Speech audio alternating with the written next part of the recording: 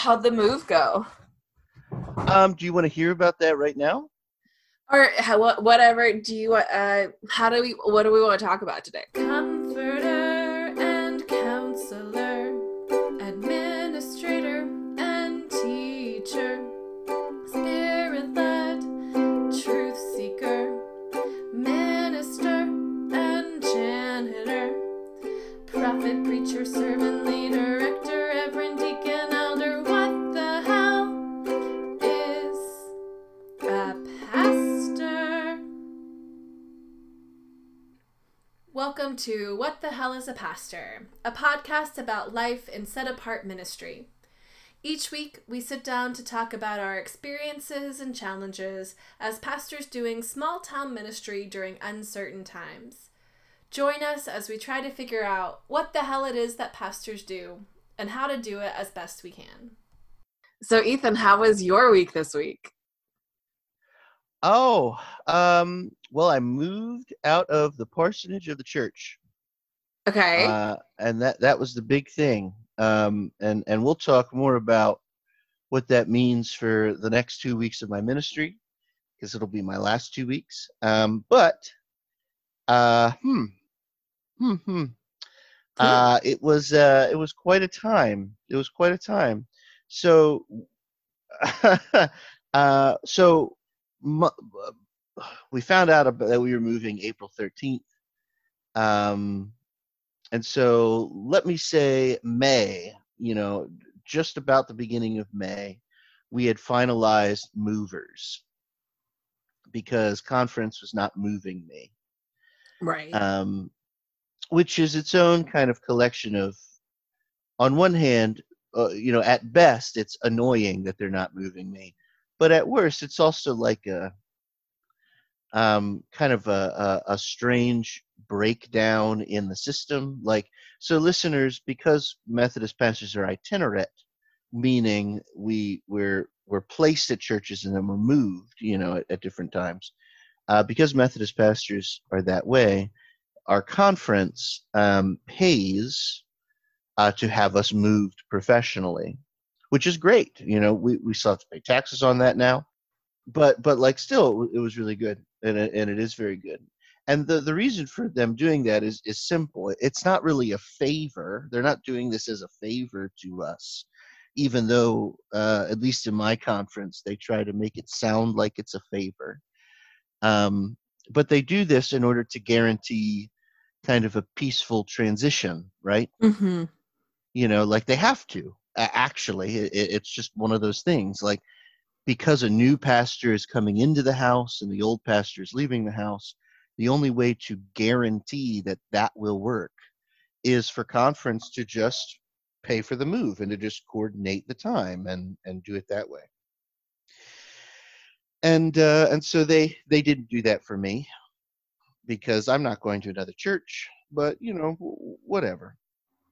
And so at the beginning of May, we researched a ton of movers, and we met this moving company that quoted us at a pretty low price, because it's pretty expensive to move, and Mm-hmm. and they quoted us at a pretty low price, and their reasoning behind that was, there was a few reasons behind that. Like, they gave us some discounts, and they were really nice to us, and there were a few different things. And so they quoted us the price. We said, yes, that sounds great. We got it all figured out. Boom, that's what we're going with. And then we proceeded to save. Like, we saved a ton, and we saved money for the summer when we were paying rent on our new place before I was going to start receiving my stipend from the University of Virginia. We paid, we saved money to pay for a couple of other things, and we saved money for the movers. Okay, so movers arrive. They arrive Monday of this week, and Okay. so we're recording on Wednesday. So they arrive Monday of this week. They show up. They're four, really nice moving guys, and they're like, "Hello, we're here to move your stuff." I'm like, "Great," and they're like, "Can we get a tour of the house so we can see where everything is?" Sure.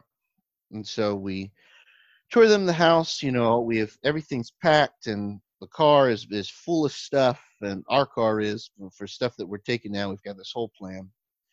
And they go through the house, and I could tell the lead guy's like, hmm. So we finish the tour of the house. And he takes out the contract that he has, and he gives it to us and says, "Is this the most recent contract?" We looked at it and we're like, "No, this is the contract that doesn't include any boxes." No. And now we had that resolved. We resolved that 2.5 weeks ago because there was some confusion, and we resolved all of it. Mm-hmm.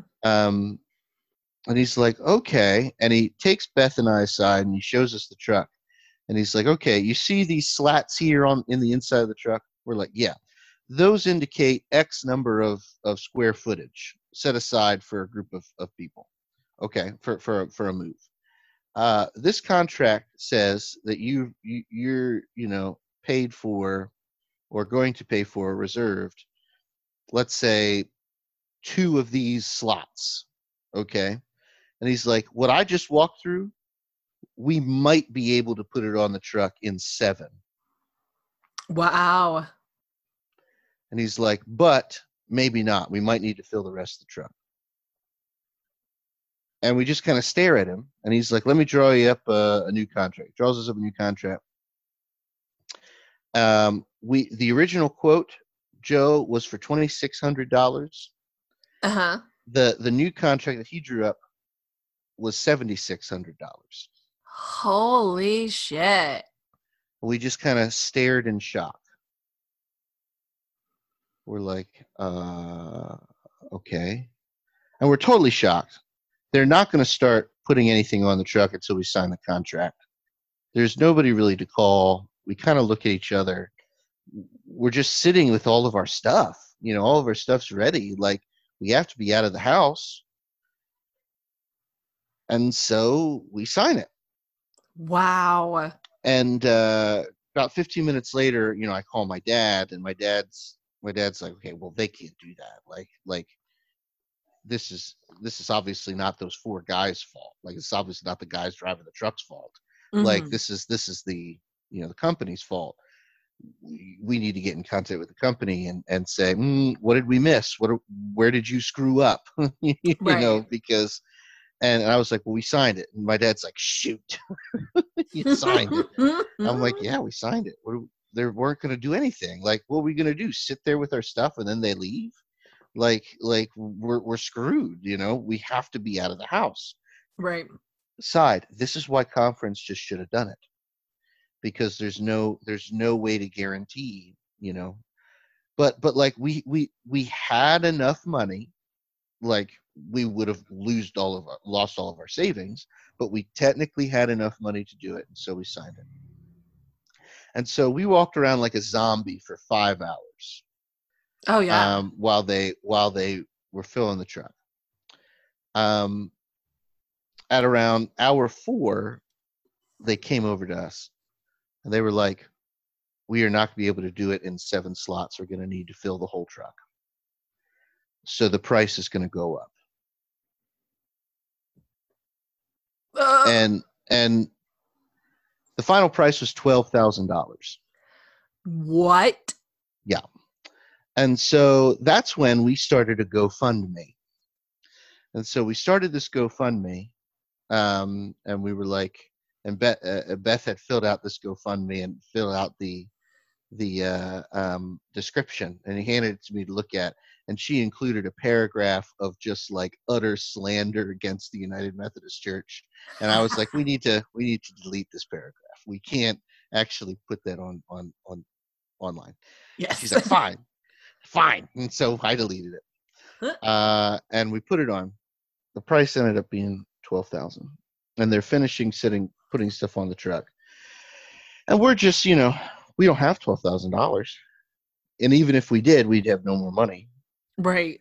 And so I'm thinking, okay, well, we have enough gas in our car to make it to your parents' house. so we don't need to get gas. We haven't eaten since this morning, but we have some food left over. We can have a Pop-Tart. And I'm Yeah. just trying to get us. Adrea's with my mom. Like my mom took Adrea to be with her, so that's all fine. I call, like, my parents know what's going. Like it's crazy. Um, the GoFundMe had been live for about 30 minutes, and folks had been donating, and it was really good. Like we and they're still donating. We're really thankful. Um, but I got a phone call from one of the old ladies at my church. She called. She was like, "Hi, what is going on? My Okay. granddaughter, my granddaughter said you have a GoFundMe on your Facebook. What's happening?" And so, like, I kind of told her. I was like, "Well," and I kind of gave her what had happened. And she was like, "Oh my gosh, like, well, it sounds like you're getting robbed. It sounds like these are bandits that are robbing you." And I mean, and they're literal highwaymen. Like this, if this was the Middle Ages, it would be the equivalent of us moving from our one town in France to a few towns over, and then in the middle of the night, bandits arrive, and they're like, "Would you like to keep moving your stuff? All of your money, please." Like it's the same thing. Yeah. And I was like, "Yeah, I guess." And then I said, "We'll figure it out." Like, I try to do the pastor thing. Hmm. And she said, "Well, I can give you $10,000." What? And I was kind of quiet, and I was like, and she's like, "None of that. I'll see you in 5 minutes." And What? she and her husband pulled into the parking lot, came over and handed me a check, and said, "I can't believe I'm paying you to leave my church, Oh, because all I want you to do is stay. But here you go." And she handed me a check for $10,000. wow.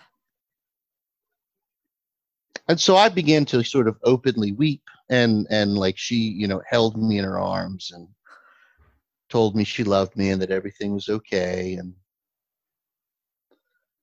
you know and she Wow. she said things like, "Pastor, aren't we supposed to help people? Like, isn't that what you say for 3 years?" And I was like, but so Wow. Man, I my brain is just spinning because this whole thing is, whew.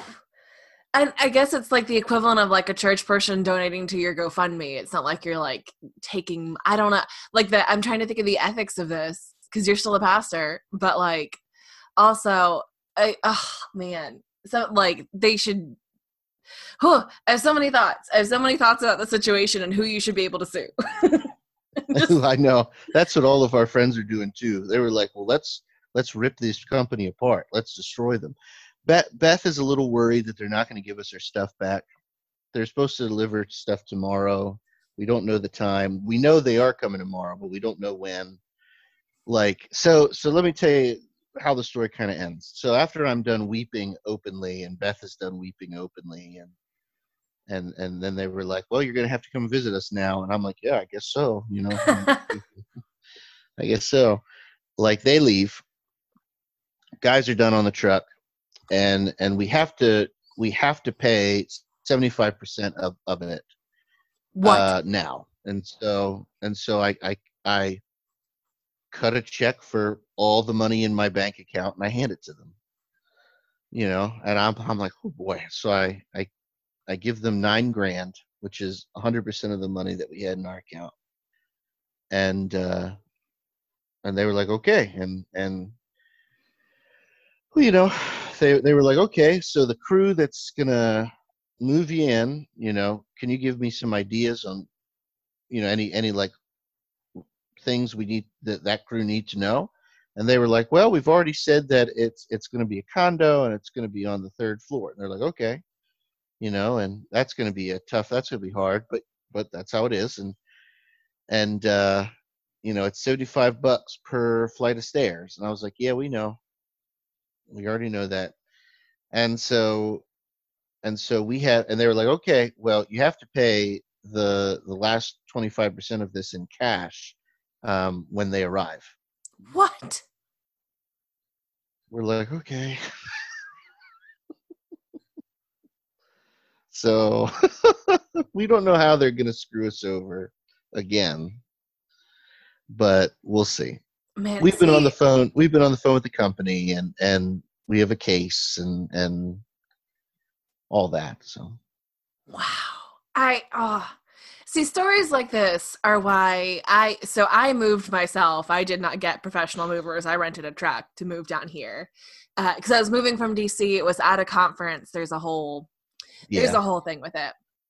And I wasn't going to pay movers and stuff like this. Just like, I don't want to deal with this. I don't want to deal, like, this is a horror story. This is despite the fact that like church people are great and it's very heartfelt, this is a horror story to me. Oh Like, no, it is. It is. I don't have $9,000 in my savings. I have 700 that I'm going to have to empty out to pay taxes. Like, Right. oh man.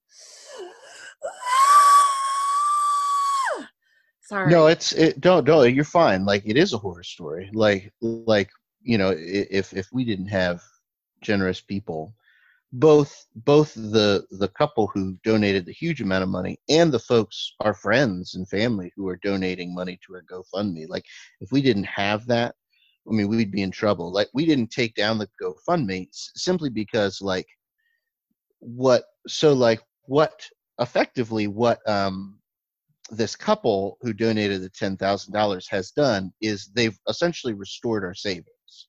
Right.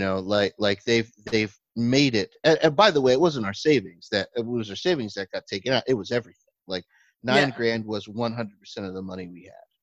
And so like what this couple has done for us is basically made it so that now we have to pay $3,000 of cash. Wow. You know what I mean? So like it was as if we didn't have to pay that $9,000. We did, but thanks to their donation, now we're back at where we were ultimately before we had to pay $9,000. but now we still have to pay more than we expected. Like we had cash out. Like we had sold some furniture and had cash out, knowing that this cash was going to go to movers. Mm-hmm. We had already paid a $1,200 deposit. Yeah. On this moving stuff. Like it's already been there's already a chunk of money that we had paid. And so the GoFundMe, basically we didn't take down the GoFundMe after that donation for that reason. Like, okay, so now we need to come up essentially with $3,000 and whatever dickery they're going to do, when they arrive on Thursday.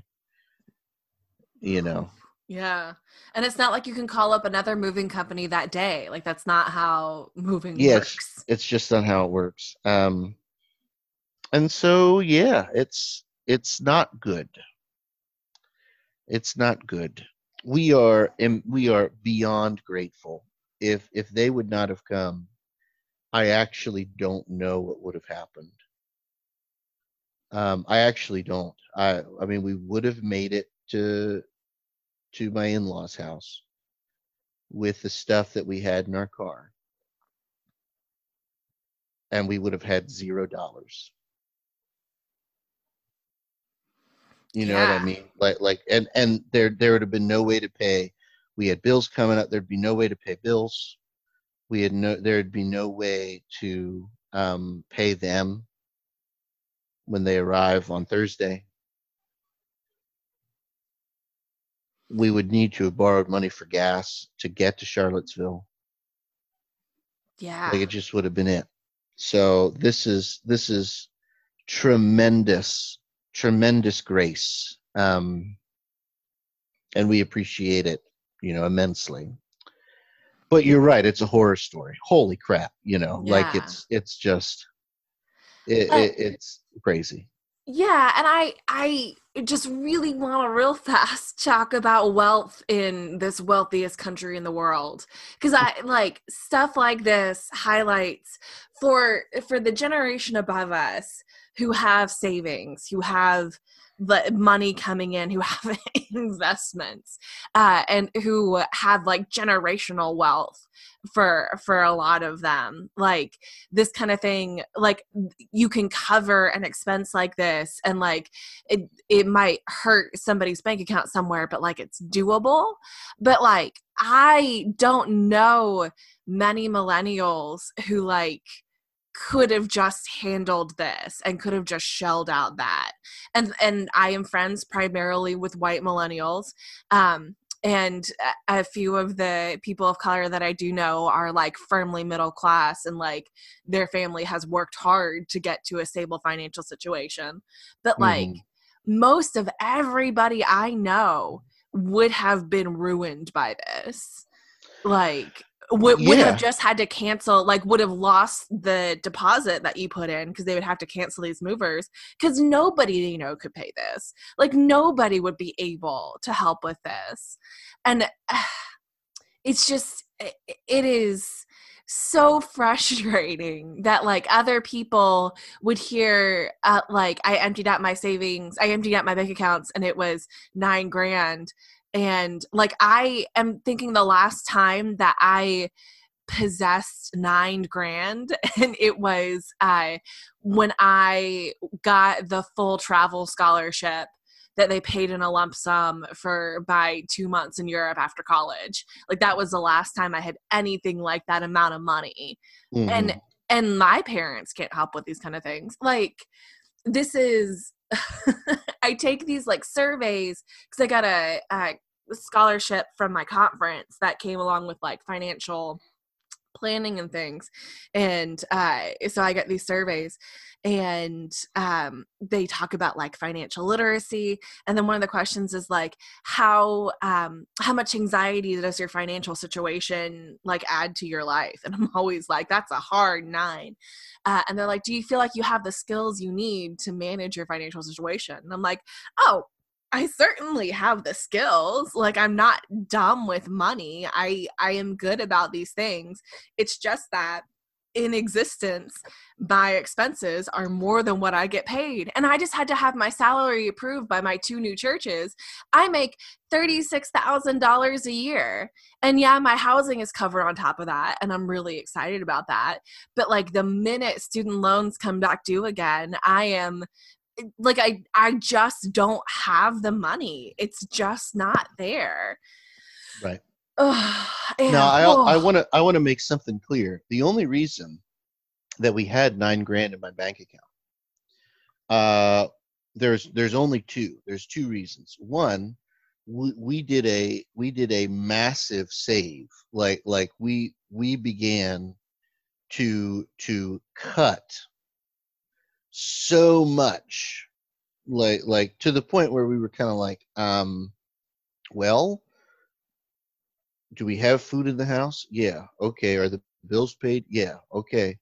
Well, we can't do anything else ever. So here we go. We put it away. And mostly why we have that $9,000 is because my wife and my daughter got into a car accident 2 months ago. Oh, right. and this is the insurance money from the car accident. Wow. So like I want to make that clear. Like most of that money came from a car accident. Yeah. And I don't want the whole episode to be about No, I don't want it to either. I don't want it to either. But I do want to just point to this reality. Like if listeners, if you have other people in your lives who think that like life is just easy and we're not buying houses because of avocado toast, like the financial situation is actually a lot more dire, and the economy is not going to recover anytime soon. Like I don't mean to panic anybody. I just mean that if you are comfortable, you need to start thinking about poverty in America, because it's a real thing and it reaches further than you think it does. No, for sure. And now, so I'm very grateful to kind of put a pin in this whole thing. Like, I'm very grateful. I see what happened to me and my family as, just really generous people, and continue to be very generous people as this GoFundMe is going, and as this couple from the church did this, like, real generosity, real God-driven generosity, Mm. in a really terrible situation that should not have happened. Yeah. And so I want to celebrate that generosity. Like, I want to, and I do, and I'm exceedingly grateful, because there are people who are free with their money, from everywhere, who Mm-hmm. recognize, hey, like, we all need help, and we're free with their money. I think what is awful is that, and this is what some of our friends who want us to sue and not let up on this. Uh, what is awful is that this is directly because of bad and exploitive business practices. Exactly. Like the only reason people have to be this generous is because there's another group of people and another company of people who want to rob other people. Yeah. you know Goodness. and so it's yeah, like I'm holding both of those things.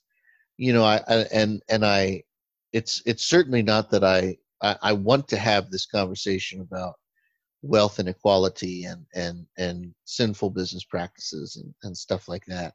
But for me right now, the story is a story of generosity, Mm-hmm. where people came upon our family and my family, and continue to come upon my family and say, no, we need to get you.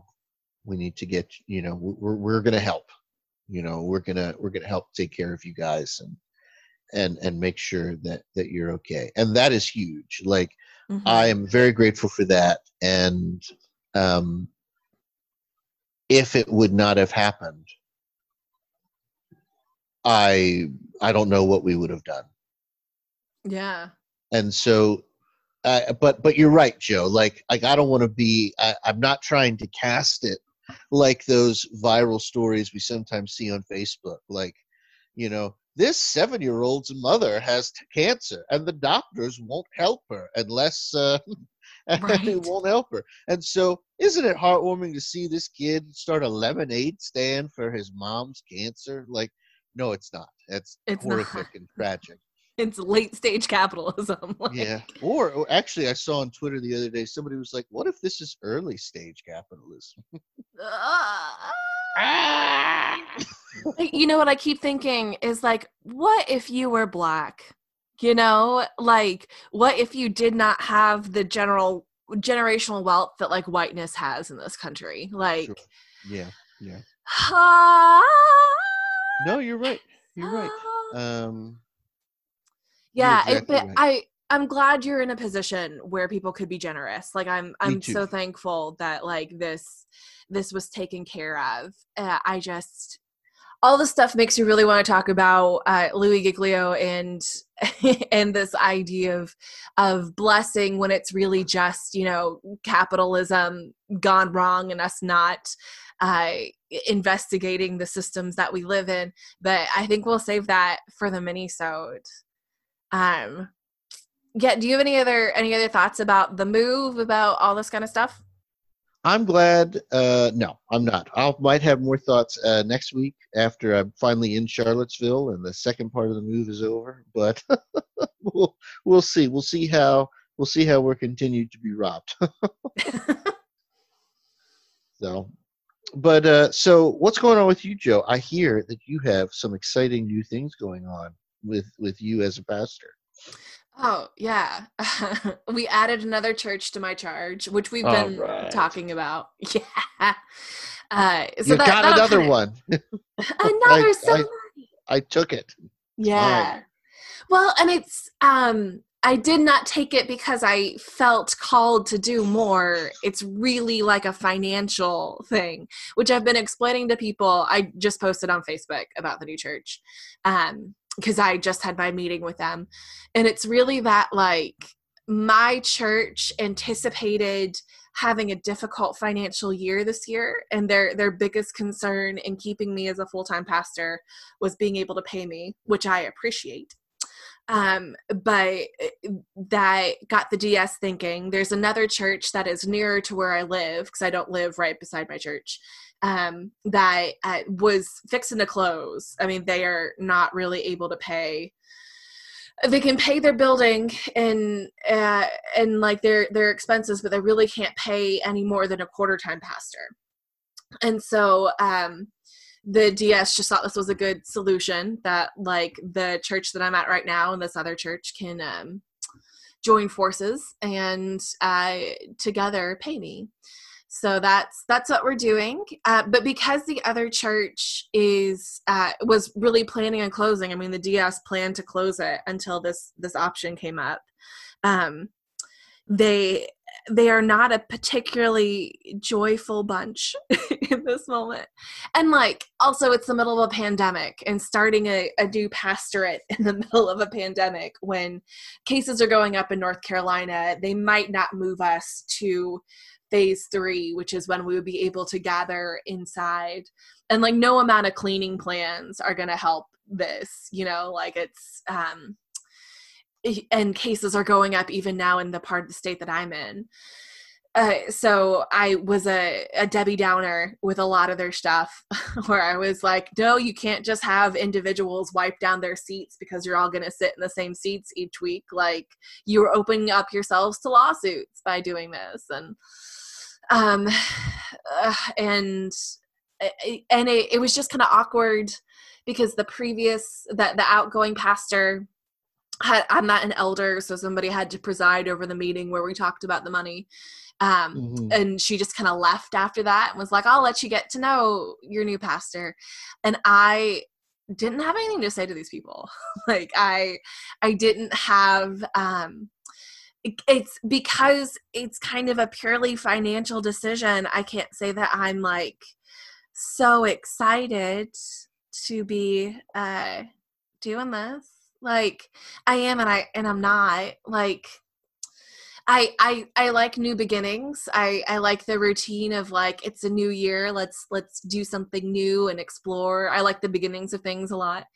But I also like long term don't plan to like stay here and save either of these churches, nor is it my job to save them. But like, really, I'm in the uncomfortable situation of being essentially an interim through a pandemic. And that's it's hard to walk into that with a ton of joy and excitement. I did find out that one of my good friends from college, who's a pastor in the North Carolina conference now, actually went to this church a lot as a kid because she would come and visit her cousins up here. So she has a lot of fond memories of it, and that's fun. And so like, I will be able to be excited about it. And they have a whole booklet about their stained glass windows, which look real similar to the stained glass windows of the other church that we don't have any information on. So I might be able to like fill in some of our history. And so that's exciting. But this church is just hanging on. There's a lay leader who has been doing basically everything. And they are hanging on by a thread. And I just don't. The kind of the difficulty kind of inherent in this has me down, but I'm sure that I'll find a way to be more excited about it soon. I hate to be like that. I just don't. It's everybody's like, oh, it's so glad that you're there and they're so lucky to have you and all this kind of stuff, which, I appreciate the compliments. My ego is happy to have them. But like, this is a church that should close. And right. fact, and the fact that I'm like helping it hang on for another year, like my goal with this church, and God proved me wrong, but my goal with this church is just to help it have like a grace-filled, joy-filled goodbye, and to honor the ministry that has happened in this place, and to think about how after this gathering is done, where people will go and what new life will form after this death. Like, what resurrection will there be with this? And I think that like, that's a good and holy thing too. because there's no, I could be wrong, but there's just no financial coming back from the pandemic and the ensuing depression. You know, like this is just going to be a time when churches close, and this is going to be one of those churches. So that's the new thing on my plate. That's great. I mean, it's not great. Like, I'm sorry that you're not super excited, but I think it's cool that you get to, you know, meet new people and have a different set of responsibilities in that way. Like, keeps things fresh. Yeah, and I think I'm mostly down about it right now because there just wasn't a lot of excitement in the meeting, because again, these are people whose church is closing. Like they are nervous, they are panicked, they're also, you know, all over the age of 65 in the middle of a global pandemic, and church isn't returning to normal. Right. And like all of those things that would have made this more of a like upbeat meeting are not there. So it's and we two of the women in the congregation who are people keeping things going have lost their husbands in the past years. There's a lot of grieving happening. And it's, yeah, if I could like sit down with a Bible study and like meet people and really like get into like the teaching stuff that I like to do and all that kind of stuff, then I think I would be more positive about it. 'Cause I like that potential is there, but there is also the underlying situation of what it is. So I think I'll Yeah. be more excited come middle of July when I actually start doing things there, depending on what happens with the pandemic and how we kind of go from there. I've been exploring, like they do a newsletter with like a message, basically. That's what the outgoing pastor has been doing. It has been mailing those out, and so I'm looking forward to that extra paperwork. But like I've been exploring, there's an option where people can call into a phone number and listen to a recording of your sermon. So for Oh, people who wow. don't have the internet, we can do that. And I've been investigating why none of the CDs are working on devices. Oh, it's been a whole thing. For people who are like, pastors aren't doing church, they're not doing nothing. You're wrong. I've been doing so Right. much research. Yeah, so that's the new church. I went to, like, the thing that I am actually excited about, unless you have a question about No. Tell me more. you're good. The thing that I am actually excited about is the street medic community that I am now a part of. There was a solidarity march in the town that I live in for Black Lives Matter things. And I wanted to go as a clergy person and just kind of be there as support. And so I signed up with the medics to be a part of their team. And I now know what you do in case somebody has a gunshot wound. So that's exciting. And I know the absolute best way to get tear gas out of people's eyes. So that is also exciting. But there's a Facebook group, and we have like nicknames now, and we have like a mascot. And the people in the group, I like, as we were just like shooting the breeze before the walk began and before we started to like do our medic thing, like they're all just like fun, interesting people to be around and to talk to. And I'm like, oh, I found my group. I'm just so excited. And one of them is Cherokee. So she has a lot of connections in the tribe, but also just has a really good spirit and is really thoughtful and is also like in charge of things. And it's nice to just be part of a group where somebody's in charge of things instead of me. And so I, like, as part of the street medic thing, we basically, it's almost like being a lifeguard again, which was fun because you just like watch the crowd and make sure like everybody's doing okay. And I think all we really did was give away bottles of water this past time. It was fine because the police doing something helpful, they got rid of the counter protesters by the Confederate monument who had rifles, because you are not allowed to have guns under North Carolina law at these kind of things. So that's good. But yeah, so it was a perfectly fine protest.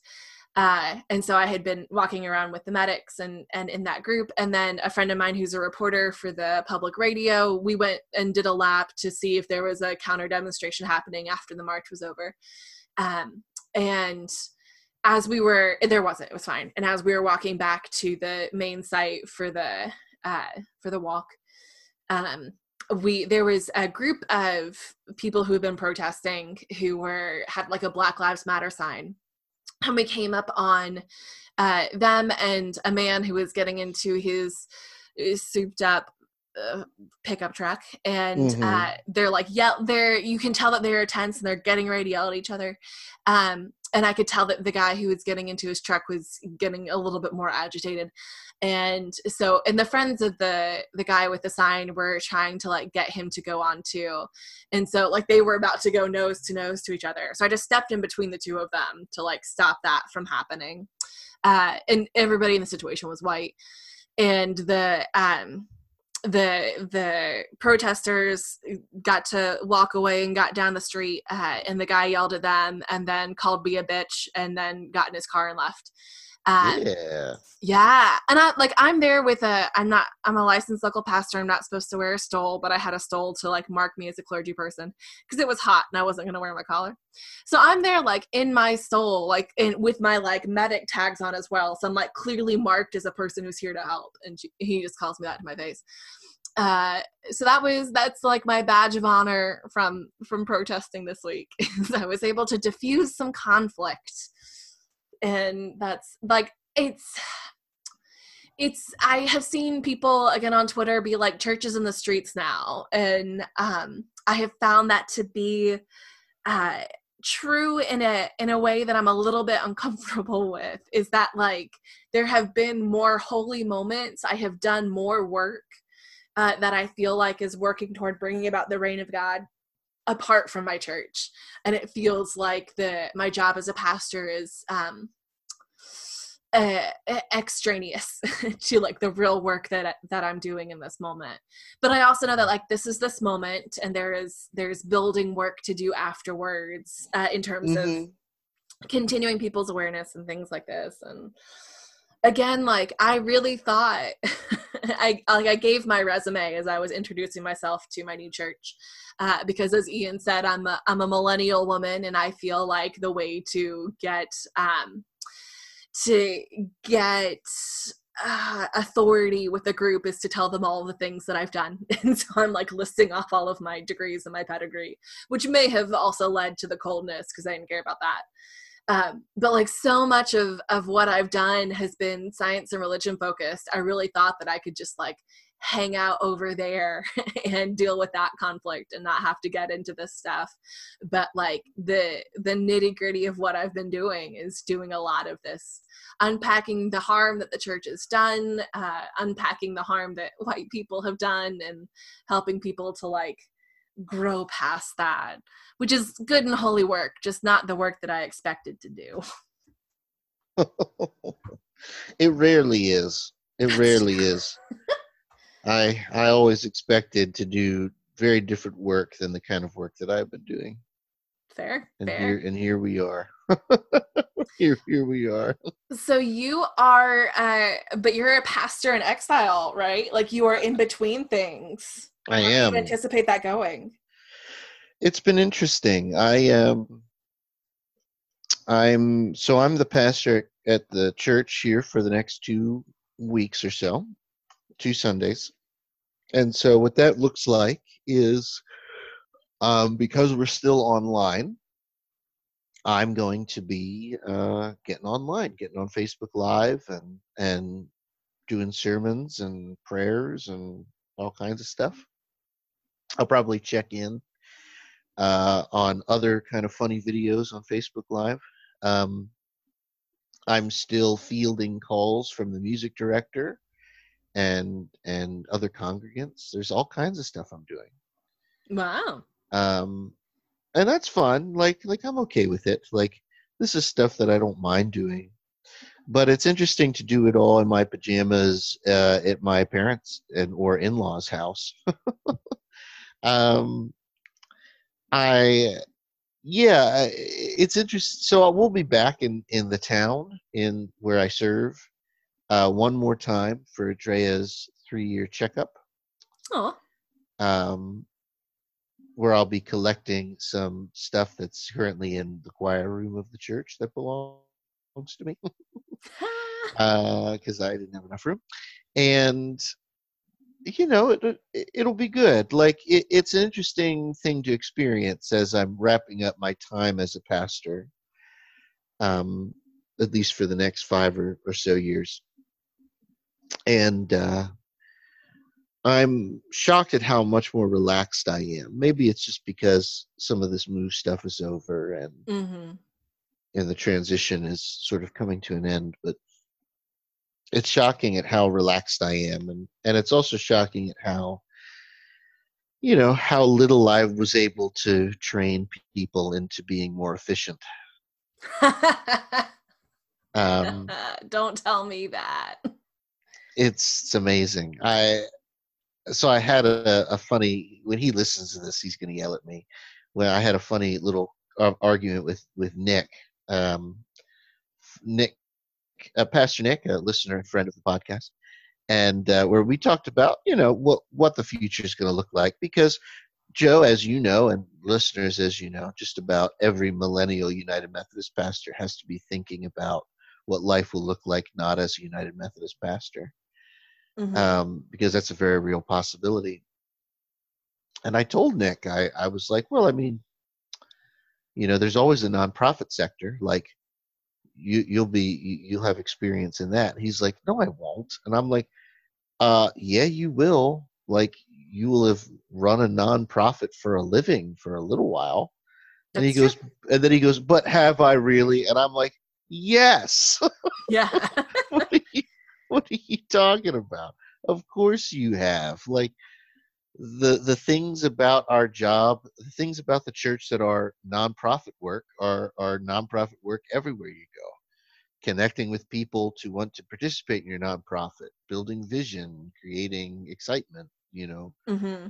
all of that stuff makes you quite capable of working in the nonprofit sector, like as in a number of capacities.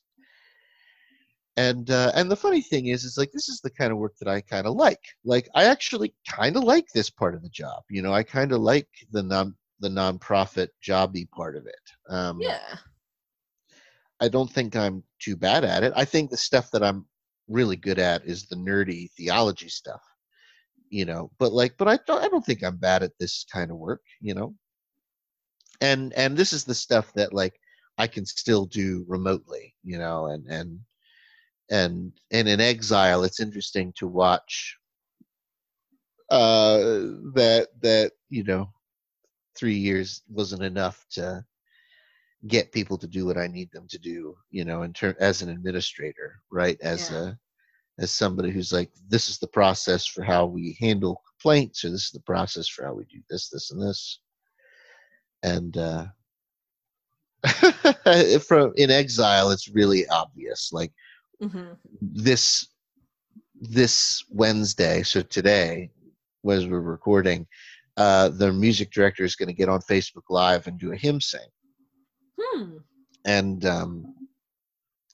when I talked to him this morning, he was like, "No, I haven't been on Facebook for the last 3 days since you invited me to become administrator for the Facebook page." And I was like, "Oh, well, you need to do that." He's like, "Yeah, I know." And I don't know how to get on Facebook Live. I also don't have access to comparable Wi-Fi, so I have to go into the church. Also, can I get into the office? Because that's where the best Wi-Fi is. Also, where is the amp? Also, how do I and I'm just like, oh my gosh, like, haven't you been paying attention? Like, haven't you been paying attention for the last several months while we did all this online? Nope. No, Nope, they no, I haven't. haven't. So That's I think that's something that confuses my people, because I very intentionally teach them things. Like when I Yeah. worked for the planetarium and I did the portable, whenever I was teaching somebody, or I knew somebody was going to take this on, even kind of when they weren't, I was like, this is how this works. This is how this is what you plug in here. This is what we need. This is how we troubleshoot. And I think people were puzzled by that, but like, no, I need you to know these things. Like if I'm running this whole show by myself, I need a backup. And so I have been really aggressively teaching people how everything works. Because if I just, drop off the face of the earth one day, or like if I get COVID, right? I don't need things to come to a grinding halt for however long it takes for me to get over whatever sickness. Like, you people can do this. It does not take my degrees to do this, and I can teach you to do it. You just got to do it. But it's, and you're completely right. But it's fascinating at how resistant they are. Yeah. People are to that. I think it's a church thing. I think that it's hard for church folks to see kind of what they're doing as being a part of a nonprofit, and I think that's one of the reasons why church is always so strange and bad. Yeah. Because I think some folks think it sort of occupies this other space, this like special space that enjoys nonprofit tax stuff, Mm-hmm. and also doesn't have to comply with any best practices of nonprofits.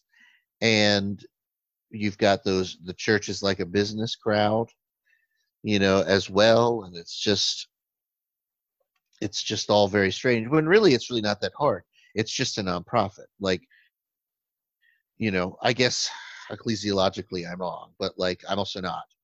The Methodist Church would be in 100% of a better place if it understood itself as an active nonprofit, and also had a more robust ecclesiology for, things like that. But Yeah.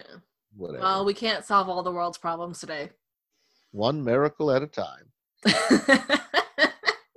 Yeah. Yeah, I one thing that's kind of coming up to me as we're talking about all of this is that the weight of the problems often feels insurmountable, Mm-hmm. but it really isn't. Like, you really just have to like sit down and be like, this is what we have to fix. And yes, it's going to take effort, and yes, we have things that we're going to have to work through, and yes, maybe the outcome isn't going to be what we dream it would be, but there is a way in which things can be better. We don't have to be resigned to the way things are right now, and I find that to be really helpful. Yeah, I think you're right. I think you're very right. How do you feel about wrapping up? I think that's good. No, I thought this was good too. Yeah. Cool. Well, friends, thanks for listening. This has been another episode of What the Hell is a Pastor? We are Ethan and Joe, and we will see you next time.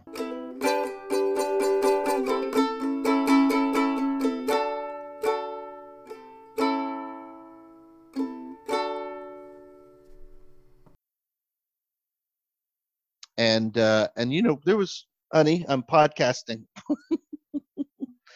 Baby, what are you doing? You want to say hi on the podcast? All right, say hi quick. Come over to the microphone. Say hi. Hi. Hi, Andrea. Why are you doing this to me? I'll be done. I promise. I'll be done in a bit, and then I'll come out and play. Okay? Yes, I will. Of course I will. You can't right now. I can't right now? Oh, okay. But I can. Okay. Lovely. Anyway.